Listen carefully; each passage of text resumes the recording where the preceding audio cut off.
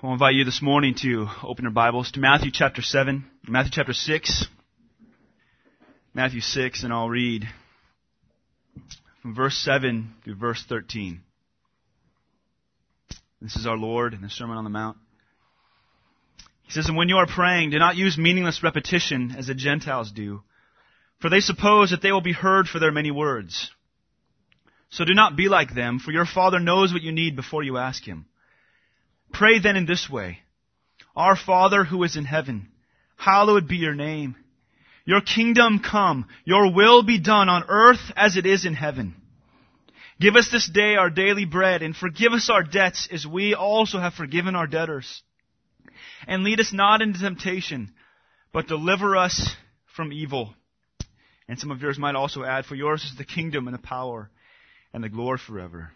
Amen." Father, we come to you this morning with this great burden of prayer, this great need to learn to pray.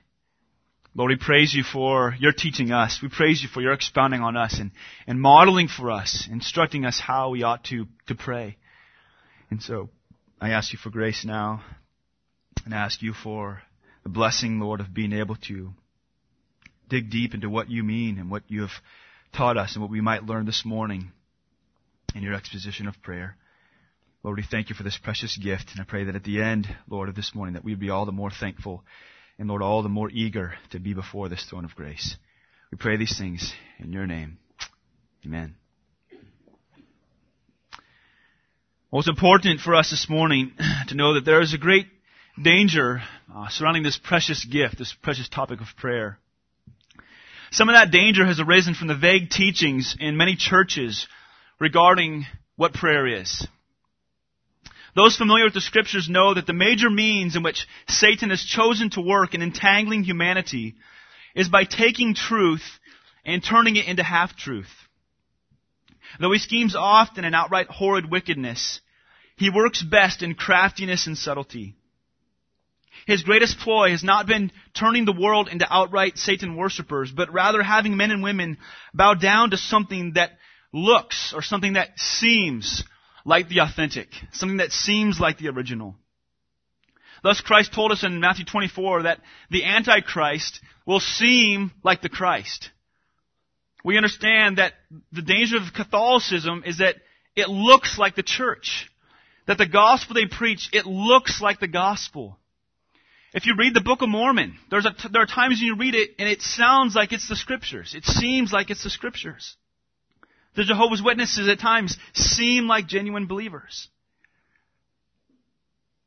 The effectiveness of such scheming is evident in that far more turn to these types of false religions than those who are outright occult worshippers. But such craftiness has slithered itself into many hearts, into the very heart of our topic today. Prayer is a common event in our society. As much as it has been attacked, as much as it has been removed from our schools, and as much as it is faux pas, to be praying in public, etc., etc., at the same time, people pray. Even right now in the 2008 presidential elections, these men and women, they're striving hard to be seen at church. They strive hard for people to see them praying, for people to see them doing something religious. Even those people who have removed prayer from school would even tell you that they personally still pray. The majority of men and women on this earth practice some form or another of prayer. Practically every religion has prayer as one of its top spiritual disciplines. Muslims pray. Buddhists pray. Mormons pray. Sikhs pray. Jehovah's Witnesses pray. Catholics pray. Devotees of Hare Krishna pray. Even the man or woman who has hardly a religious bone in his body will bow his head with his family at Thanksgiving and pray. Prayer is seemingly ingrained into the fabric of humanity. Everyone meditates and prays to their divine being. The knowledge that we can talk to a higher power may be denied by a few secularists in the media, but a simple look at the peoples of the world will tell you that we live in a world where people pray. And this is where the danger lies. I believe that because of this sociology of prayer, because of a praying world, that a misunderstanding and a lack of knowledge of what prayer means, particularly for the Christian, has seeped into the church. For many, prayer has become so generalized that I fear that we have begun to think that prayer is fluff, or that all prayer is effective, or that there is no doctrine of prayer that is really pertinent for the church. In other doctrines, we stand upright and distinct from the world. The cross is dogmatic and bold. The cross richly stands out in sharp contrast to almost all other religions. But prayer has lost its uniqueness in the Christian faith. Prayer has become convoluted and watered down, and among many believers, it's lost its taste. It's lost its uniqueness. And for good reason. In many ways, it's easy to understand why prayer has become watered down in the church. Week after week, I get invitations from these different campus clubs at UCI. Week after week, I get these invitations for these interfaith prayer vigils, inviting CBF to come and join the Muslims, to come and join the Catholics, and to come and join other Christian organizations. And all these campus clubs, they gather together in the name of peace, in the name of justice. And in lack of personal names to God, they just pray to these gods and generalities. And this stuff it's seeping into these Christian clubs, and it's seeping in its way into Christian churches where there's no personal right doctrine in prayer, but only vague generalities of watered down weakness. Satan's craft and power are great and armed with cruel hate. He has once again done well, not in causing the church to deny prayer altogether, but by the guile of taking away the potency and the power of Christian prayer. We can pray all we want, but if we lose the true focus and the true potency of prayer, we ought not pray at all. But we understand that such a response is unthinkable for the believer. To leave off prayer is untenable. There is great need for every individual in this room this morning, from the highest of the leaders to the lowest, for all of us to once again be brought back to the Christian purpose and reasoning, the Christian power of prayer. And that's what our Lord does with us this morning. And it's precisely in our need for prayer that we turn to our Lord's instructions on how to pray. Before we dive into our text, I want to note a few things. First off is that many of us, myself included, have often called this the Lord's Prayer, right? I might even on accident do that today. Right? But the reality is that this is not the Lord's Prayer. But in a gift, this is the disciples' prayer. God is telling the disciples particularly, and then you and I, these many years later, how to pray. And He gives this to you and I as a gift. So this is our prayer. This is the disciples' prayer. This is for those who follow Christ. And we'll see this morning that this prayer is distinctly different and unique from any other kind of prayer that the world offers up to God or a God. Secondly, though I've chosen to expound on Matthew's gospel, on Matthew's teaching of this, Luke also provides us with an example of Christ's teaching on prayer in Luke 11. It's a different instruction, it's a different time, a different context, but he teaches the same prayer. And let me just read Luke 11, verse 1, how this one happens. It reads, "It happened that while Jesus was praying in a certain place, after he had finished, one of his disciples said to him, 'Lord, teach us to pray, just as John also taught his disciples.'" So this morning, this is how we must approach this text. This is how we must approach this morning's sermon. Lord, teach me to pray. Teach me to pray. The disciples were not asking Jesus this question as if they had never prayed before. Right? The disciples were no doubt, they were young, they were good young Jews. They had grown up praying. They had grown up studying the Scriptures. They had grown up in the synagogue. They had grown up praying. And we can no doubt even assume that even as some of them were fishermen, that they had gone out into the oceans many a times and these storms come raging in, and for fear of life they cried out in prayer to God, at least once or twice in their life. So these men weren't asking to learn how to pray as if they'd never prayed before. But what has happened here is that these men, having been hours and hours with Christ, having listened to Christ pray, they began to realize that the way Christ prays and the relationship that Christ has with God is incredibly different than the way they pray, and incredibly different from the relationship that they had with God. And in watching Christ pray, and being in the school of prayer with Christ, they then said, Christ, teach us to pray. What great liberty, what freedom and passion and power you have to pray. Why? How can you pray such a way? Teach us to pray the way that you pray. And so, we must ourselves ask Christ, Lord, teach us to pray. Whether you have been a believer for 1 month, whether you've walked with the Lord for 40 years, there is something to learn this morning about prayer. May our first petition this morning be, Lord, teach me to pray. And when you have prayed that, you can turn to your Bible and read the first answer to that prayer. It's found in verse 7 in this simple phrase, when you are praying. When you are praying. Now, this phrase alone might be enough to convict many.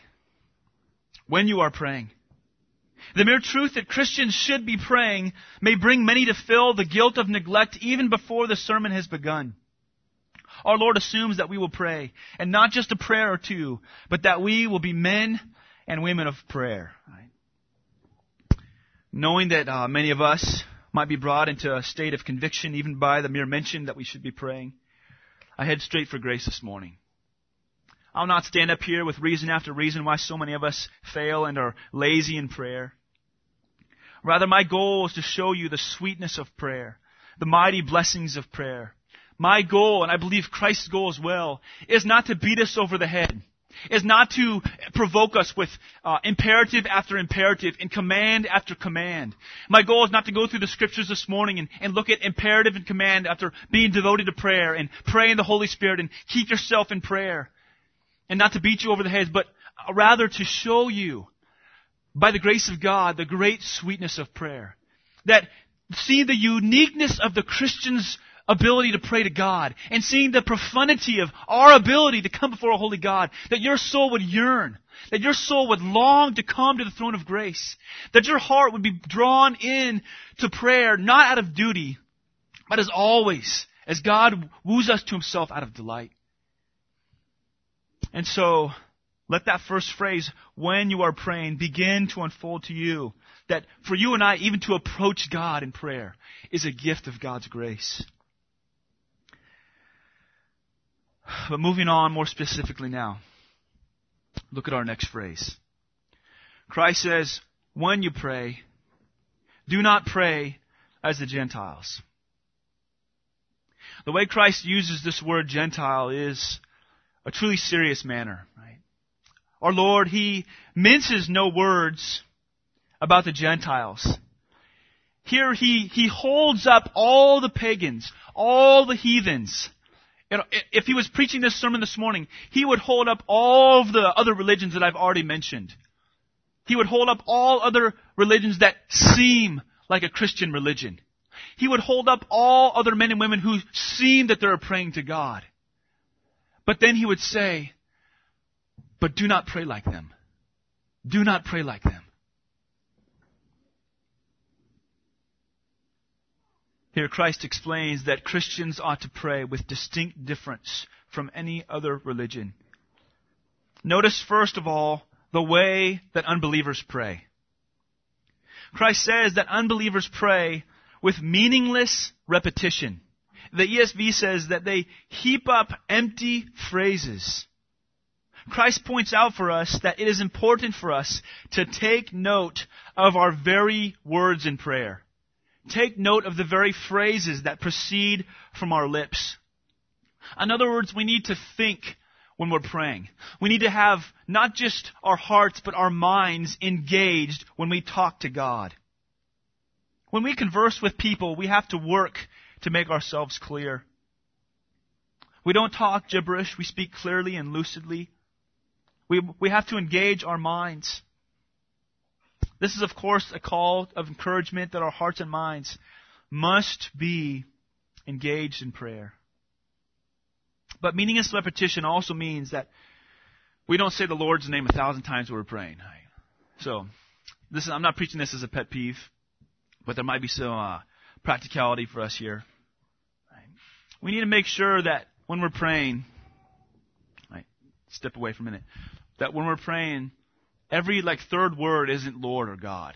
Right? So we do this, probably guilty too. Some of us pray Lord God, thank you for this day, God, Lord, Father, and I'm not trying to be silly, but we pray that way, and every other word is the name of God.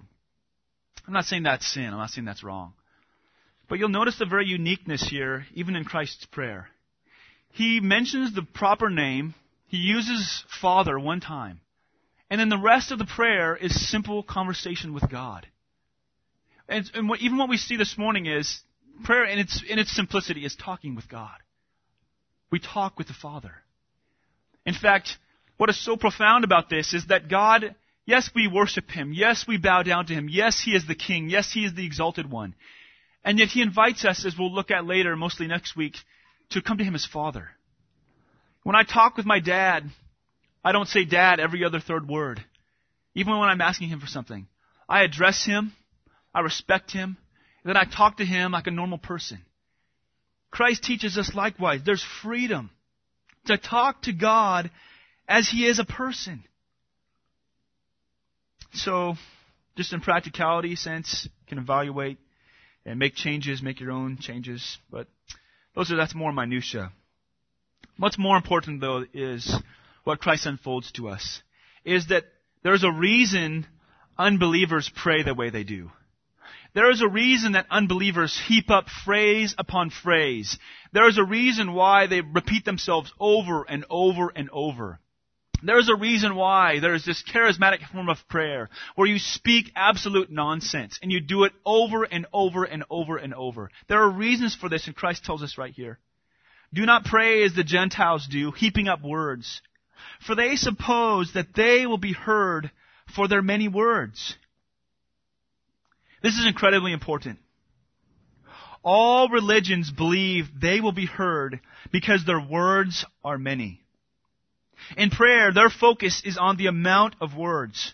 It is their amount of words heaped up. It is the amount of hours spent in rote prayer. It is religious zeal and fervor manifest in how long they pray and how often they pray. And the point Christ is making is that it is this disciplined life in prayer for them that causes their God to say, you have worked hard enough now. Their thinking is, if they pray enough, and they repeat themselves enough, and if they plead, and if they're earnest enough, if they're on their knees long enough, if they chant through this salat many times, that God will then be inclined to hear them. That God will turn His ear to their prayer. What this simply means is this. They pray thinking that prayer depends upon them.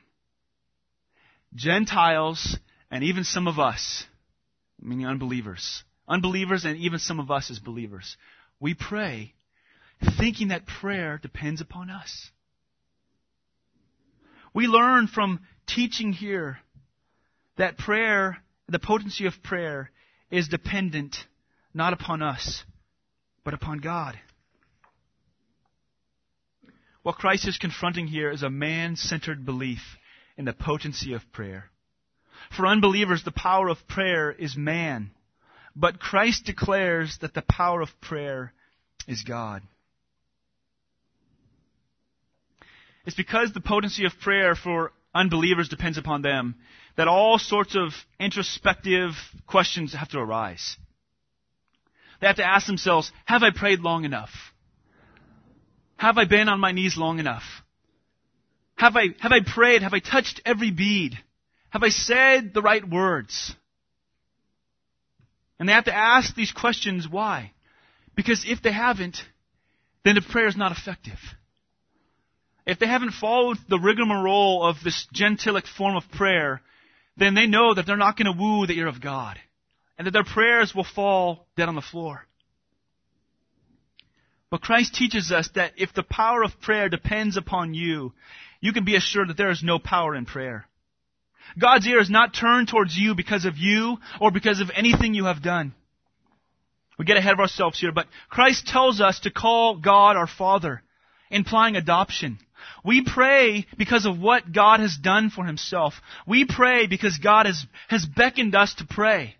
God delights in when we come to him. He delights in when we pour out our hearts before him. He's always listening. He's always ready. He always has his ear inclined towards us. Meaning that nothing you and I can do or will ever do will direct the eye or ear of God towards us. So pagan prayer is completely different than Christian prayer. I'll come back to this later on. Something else in light of this, though, something might also be said here about the length of the disciples' prayer. We'll note very simply just the brevity of this prayer, the shortness of this prayer. Now, this does not mean that Christ is teaching us how long we are to pray. We have examples of Christ where, even in Luke 6, he spent the whole night in prayer to God. Christ spent hours and hours yearning and pleading with his Father in prayer. And we have many other examples in the Old Testament. We have Moses who went to the mountain and spent time in prayer for 40 days and 40 nights. We have extended prayers of Jeremiah. We have prayers of Daniel that last many chapters where these men were pleading for, and even that section of Scripture only being a portion of what he actually prayed. So we know that men, in their pursuit of God and their fellowship with God, they prayed for many, many hours and many, many days. The focus here, though, is not so much on the length of prayer, but the simplicity of prayer. Some men pray before meals and give a quick prayer. Some pray quickly after their time in the Word. Others will pray 30 or 60 minutes. Some set themselves up to the standard of praying 5 times a day. But the standard of our prayers is not their length. Now, I want to regress for a minute. I told you that the potency of our prayers is not in us. It's completely in God. But that, at the same time, doesn't mean that we have no part in it. We do have a part in prayer. And I would say this. How we evaluate our prayers, it's not in their length, but it's in their fervency. It's not in how long we pray, but it's in the weight in which we pray. Is there any weight in your prayer? Is there any weight when you pray? Some can pray more weight in 10 minutes than others might pray in 2 hours. But what we see here is that our praying must be earnest. So let me illustrate this way. How do you evaluate a sermon? How do you, at the end of this morning, how will you evaluate this sermon? Right? Will you evaluate whether this sermon was good or not? Whether I went till 10:30? Will you evaluate if I preached for 30 minutes, 40 minutes, 50, 60 minutes? No. You'll evaluate the sermon. You evaluate the weight of the preaching of God's Word according to its fervency, according to its capacity to move you in your inner man. There are some sermons that move you more in 10 minutes than others do in 90 minutes. Because it's the weight. If I preached for 2 hours and you were falling asleep and I said, if I only had 30 more minutes, I could wake you up. You would say, that's not the issue, Marcus. You put us to sleep at 10 minutes, right? Your sermon was so boring we couldn't stay awake. The measurement of the effectiveness of a sermon is on its potency, on its weightiness, on its effectiveness to move the hearts of men. Well, this is likewise for us in prayer. Our prayers' effectiveness does not depend upon us, but at the same time, for us, is there weightiness in our prayers? There is a casual relationship with God, but we go to Him and we talk with Him and we pour out in weight and in earnestness our prayer to God. Do we pray in earnestness? It is not the length, but it is the depth. It is the weight of prayer. And so I encourage you this way, to pour out your hearts and make it your goal, not the length of time, but in the earnestness of your prayer. If you can pray earnestly and pour your soul out in 5 minutes, pray 5 minutes. If it's 10, 15, if it's an hour and 20. But pour out your souls to the Lord. Stir your souls up. We fall asleep often and doze off because nothing much seems to happen in prayer. We wait for a vision, or like Daniel, we wait for the angel of the Lord to appear to us in our prayers. And we don't say this is not in our doctrine, but we go to prayer and we often find it boring. We find it empty. And it's almost as if we are expecting God to do something for us in prayer. But let me step back and say this. Prayer is not, first and foremost, about us being entertained. It's about us entertaining God. Psalm 22:3 says this. It says, God is enthroned upon the praises of Israel. Prayer is not about our entertainment. It is about us entertaining the Lord. It is about us exalting and praising Him. It is about our God being enthroned on our prayers. It's our duty to lift Him up. It's our duty and our privilege to exalt Him and magnify Him, and if you will, to entertain our God with our prayers. So ask yourself, do you truly express weightiness? And do you truly express your needs while in prayer? Have you truly pleaded with God, or have you spoken to Him and bore distraction? Or is God entertained by your earnestness? This is a hypothetical question, meaning it's not legitimate. It's not a legitimate question. But if the answer to your needs were solely based upon the earnestness of your prayer, would your prayers be answered? Would they be answered? We could step back and we could learn something from the Gentiles. We could learn something from the pagans.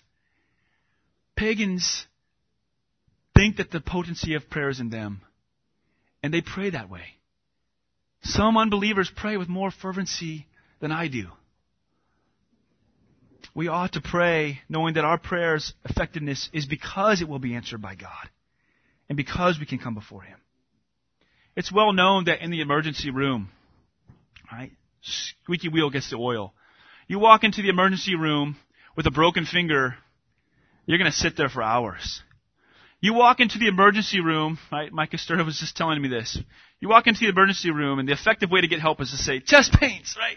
Start screaming chest pains, and you're whipped back into the emergency room, right? Why? Because chest pains, it's emergency. Because it's pertinent to help someone who's probably going to die.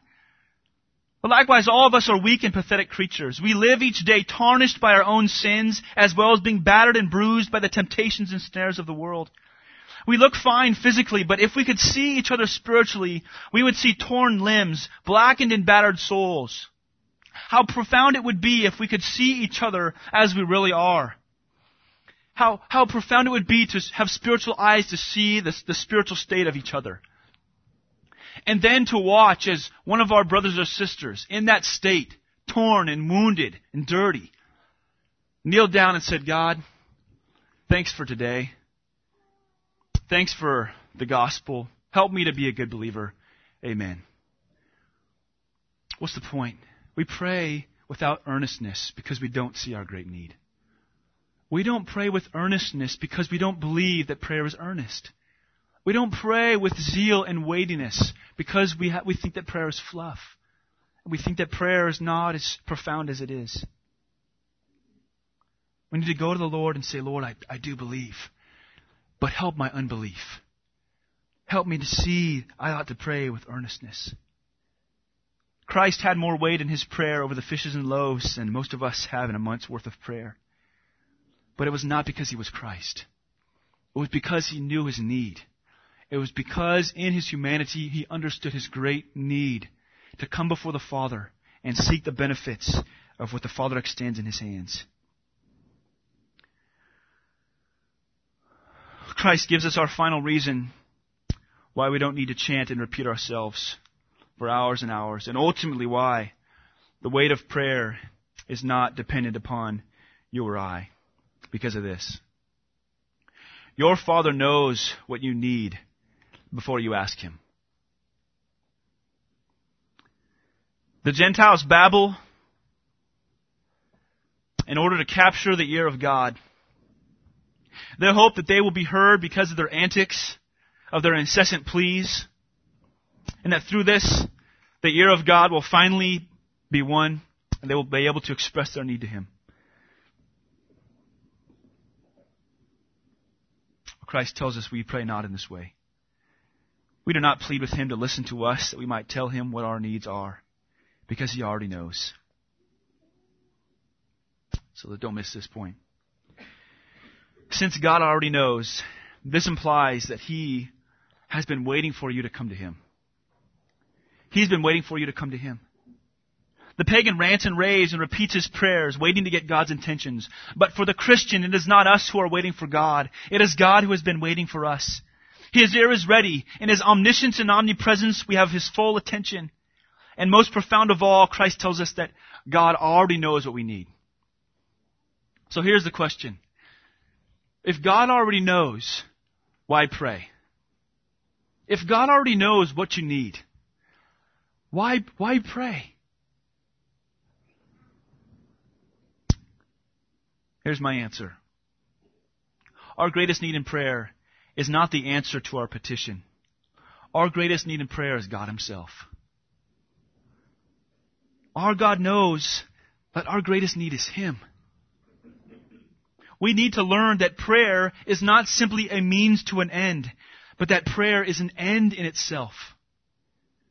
Prayer is communion with God. Prayer is fellowship with God. Prayer is being alone before the God of the universe, talking with Him, sharing your heart with Him. There's something radical to think that any given moment, millions of believers might be in prayer to God. But the omnipresence of God means that for each individual believer, the fullness of God is before him. The fullness of His ear is attentive to our measly prayers. No word, no groan, no tear falls to the ground unheard or unseen. He knows all even before we have come to Him. He has been waiting. He has been waiting for us to pour out our hearts before Him. All this points to a personal relationship with God. Now, we've heard this phrase. Most of us have even, the gospel is preached to us with those words. Do you have a personal relationship with God? And for many reasons, evangelicals, I would say, the kind of evangelicals in this room have begun to cater away from such kind of talk, from such kind of Christian lingo, this personal relationship with God idea.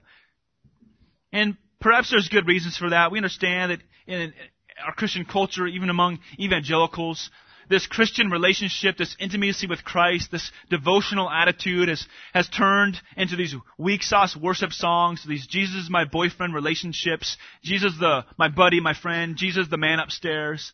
And that's what we conjure up when we hear this personal relationship with Christ, personal relationship with God.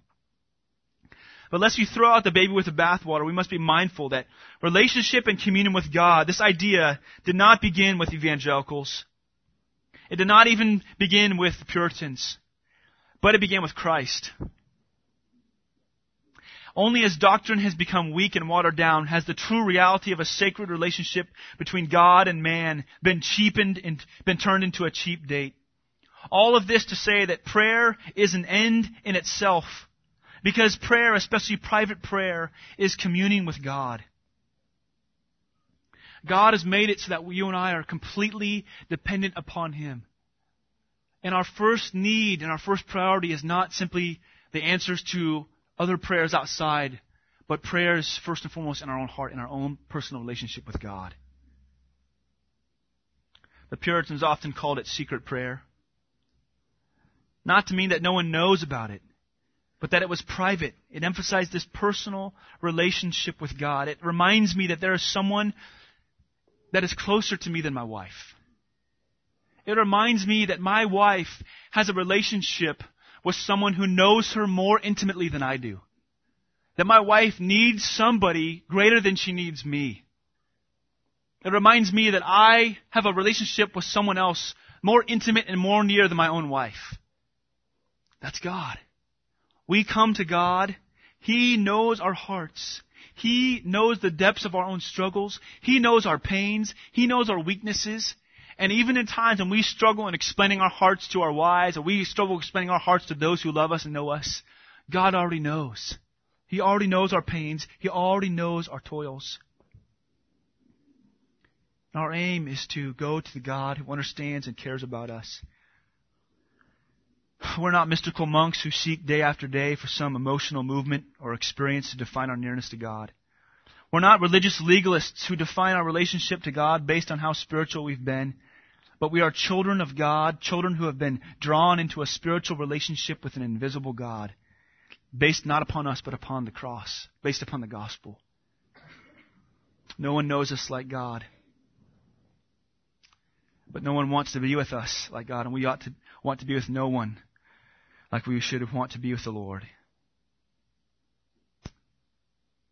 But this also gives us massive hope in the act of prayer itself. He already knows. He already knows what you need. It means you don't have to scream. It means you don't have to pray 40 times a day and fast for 40 days before He hears. Christ says not only is He already listening, but He already knows all that you need.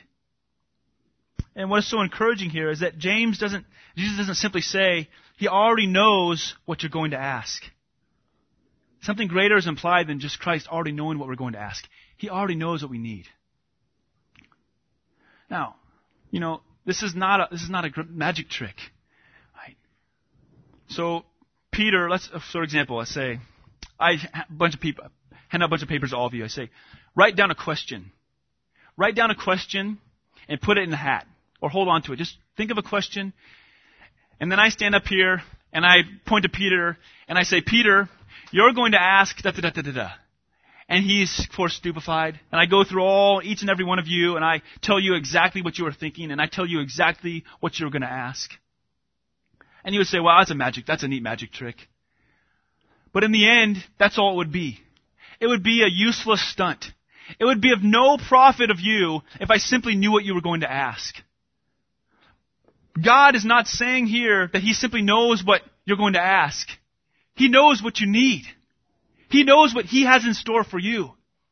He has the ability not just to simply know what you're going to ask, but He's saying here, I have the power, I have the potency to grant your requests, to give you what you need. I could say, Peter, you're going to ask if I could give you a Lamborghini.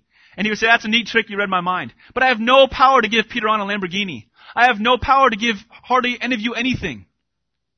Except love, except for friendship. So you don't come to me with these kinds of needs, but we come to God. He already knows what you need. Not a neat magic trick, not mind reading, but He knows your intimate, personal, physical, and spiritual needs. So this, all the more, should fuel us to go to the Lord in prayer. To beckon us and to make our mouths water, not in duty, but in opportunity. To learn of prayer. This great privilege to fellowship with God and to pour out our hearts, knowing that His foreknowledge of our needs is already met. It should not lead us to say, if He already knows, what's the point of me asking? No, it should lead us to pray all the more. God already knows what we need, but the question is, do we know what we need? He chooses prayer as the means to show us what we really need. He chooses prayer to show us that our greatest need is not earthly petitions, but it's fellowship with Him, fellowship with the Father, a relationship with God. We come to Him in humility, expressing our requests, and through that He tells us what is best for us. He meets our needs. Failure to pray is, first of all, saying, I don't need God's help. And secondly, is saying, I don't need God to tell me what is best for me. I already know. But God knows us better than we know ourselves. Most of the time, I don't even know what I need. But Christ tells us God, He knows. Saints, in this very room, at this very moment, this is how this becomes so eminently practical. Every single individual in this room has needs. Every single individual in this room has physical needs. And every single one of you has spiritual needs. Physical needs like health, like daily bread, maybe some money, maybe a car, maybe a place to live. Every one of you has spiritual needs. More righteousness, more godliness, more humility, more zeal to fight and put sin to death. God beckons us to come to Him and to plead with Him, and He promises He knows our needs. He will answer them. So the question is simply this. Do you ask? Do you plead? Do you come to your Father who already knows, wanting to be with Him first, and seeking the answer to your prayer second? Our Lord has taught us this morning that the right way to pray is by unfolding to us the wrong way to pray. If you have learned what I have learned, you have been confronted with the knowledge that so often we think the power of prayer lies within us rather than within God. We spent this morning looking at all the failed attempts other people make in prayer. Now it's time for us to evaluate our own failed attempts in prayer. So I ask you now, in what ways, as you look at the wrong way to pray, In what ways have you succumbed to this? In what ways do you pray as an unbeliever? In what ways do you pray as a Gentile? Have you been making the potency of prayer dependent upon you? Have you bought into thinking that unless your prayers are long enough or deep enough or even weighty enough, that God will not hear you? Cast off your wrong thinking and learn from Christ in His school of prayer. Have you been making prayer about God entertaining you rather than making prayer about you entertaining God? Then extol Him in your praises. Let us not have God simply enthroned upon the praises of Israel, but let us have God enthroned upon the praises of this church, of this congregation. Let us have God enthroned upon our own personal praises, our own personal prayers. Have you cheapened prayer into simply a means to an end rather than an end in itself? We learned this morning that prayer is an end in itself. Prayer is God's design for us to commune with Him. He provides this end for us both individually and corporately. So are you using this end? Are you praying? Just, of course, evaluate your life of prayer. These kinds of sermons, these pinpoint sermons on such a singular topic, are to realign us and to pull us back into where we ought to be and to encourage us to be praying all the more. And lastly, and most importantly of all, do you know that prayer is all of grace? Prayer has nothing to do with you getting saved. It has everything to do with the result of being saved. Do you marvel at the massive grace that is declared through being able to pray to God? George Whitefield is one of the most famous preachers ever have lived. This man of God preached the gospel of God's grace to thousands of men and women. There are accounts where up to 80,000 people would gather out in the fields to hear this individual preach the gospel, to preach the word of God. And his favorite aspect of preaching was justification by grace alone. This man loved to expound on the gospel. He loved to preach on the freedom that we have in Christ. He loved to preach on the freedom that Christ grants to us. He preached against false religion. He preached against legalism. And he ushered people to see that Christ had done it all. But what fueled Whitefield to preach this way is that he lived as a legalist for many years. He prayed like these Gentiles that Christ tells us not to pray like for many years. At 17 years of age, Whitefield was devout in religion. He would fast 2 days a week, totaling 36 hours. In the evening, he would devote himself to religious studies, to books, to praying, and even evangelizing. His moral impact had ripples among the sinners at his own school. He went to public worship 2 times every day and began doing his quiet times in Greek. Upon his arrival at Oxford at age 18, his zeal grew even greater. He would study in the cold for hours, doing damage to his body. He would pray and fast all the more. He joined the now famous Holy Club, famous because of Whitefield and men like John and Charles Wesley came from there. And they would practice early rising and lengthy devotions. There he strove for self-mastery, which left no amount of time wasted during the day. At nightfall, he wrote a lengthy diary scrutinizing his actions and condemning his faults. He took the Eucharist every Sunday, fasted every Wednesday and Friday, and set apart Saturday as a day of preparation and reflection upon God. He visited the poor in prisons, and he visited the destitute and the poor children of sinners, of parents who were in prison. And all of this, he says in his diary, he believed was ministering towards the salvation of his soul. And in all of this, Whitefield came later to recognize that he was completely devoid of the new birth. He was completely devoid of proper understanding of why he ought to seek after God. Completely devoid of understanding why he ought to be a man of prayer. In his diary, he wrote, at one point, God only knows how many nights I have lain upon my bed groaning under the weight of sin I felt, and bidding Satan depart from me in the name of Jesus. Whole days and weeks I have spent in lying prostrate on the ground, begging and seeking for salvation. But he never found it. And all this legalism and all of his religiosity, he never found it. In fact, it went on, he got worse. He started wearing torn and tattered clothing in the snow. He would walk in the cold and sleep and lay down in the snow for hours. During Lent one season, he ate nothing but little coarse bread and some tea every day. His body began shutting down. In fact, one of the other men who were part of this holy club, he had gone so far in his asceticism, he died. He destroyed his own body. Whitefield himself had to be put, he had to stay in bed for months because he himself came to the point of almost dying, of seeking the salvation of his soul. And yet what happened was, Whitefield heard the gospel. He realized that God would never hear him because of his earnestness. God would never hear him because of how much he pleaded. God would never hear him because he would pray for hours and fast for days. He finally realized that God would hear him because of Christ. God would listen to his prayers solely because of what Jesus had done for Whitefield on the cross. Saints, it is the same for us this morning. The potency of our prayer depends not upon us, but our prayers are potent because of what Christ has done for us. So I urge you this morning, encourage you this morning, be mindful again of the cross. Be mindful again of why we call God Father. That it's dependent not upon you.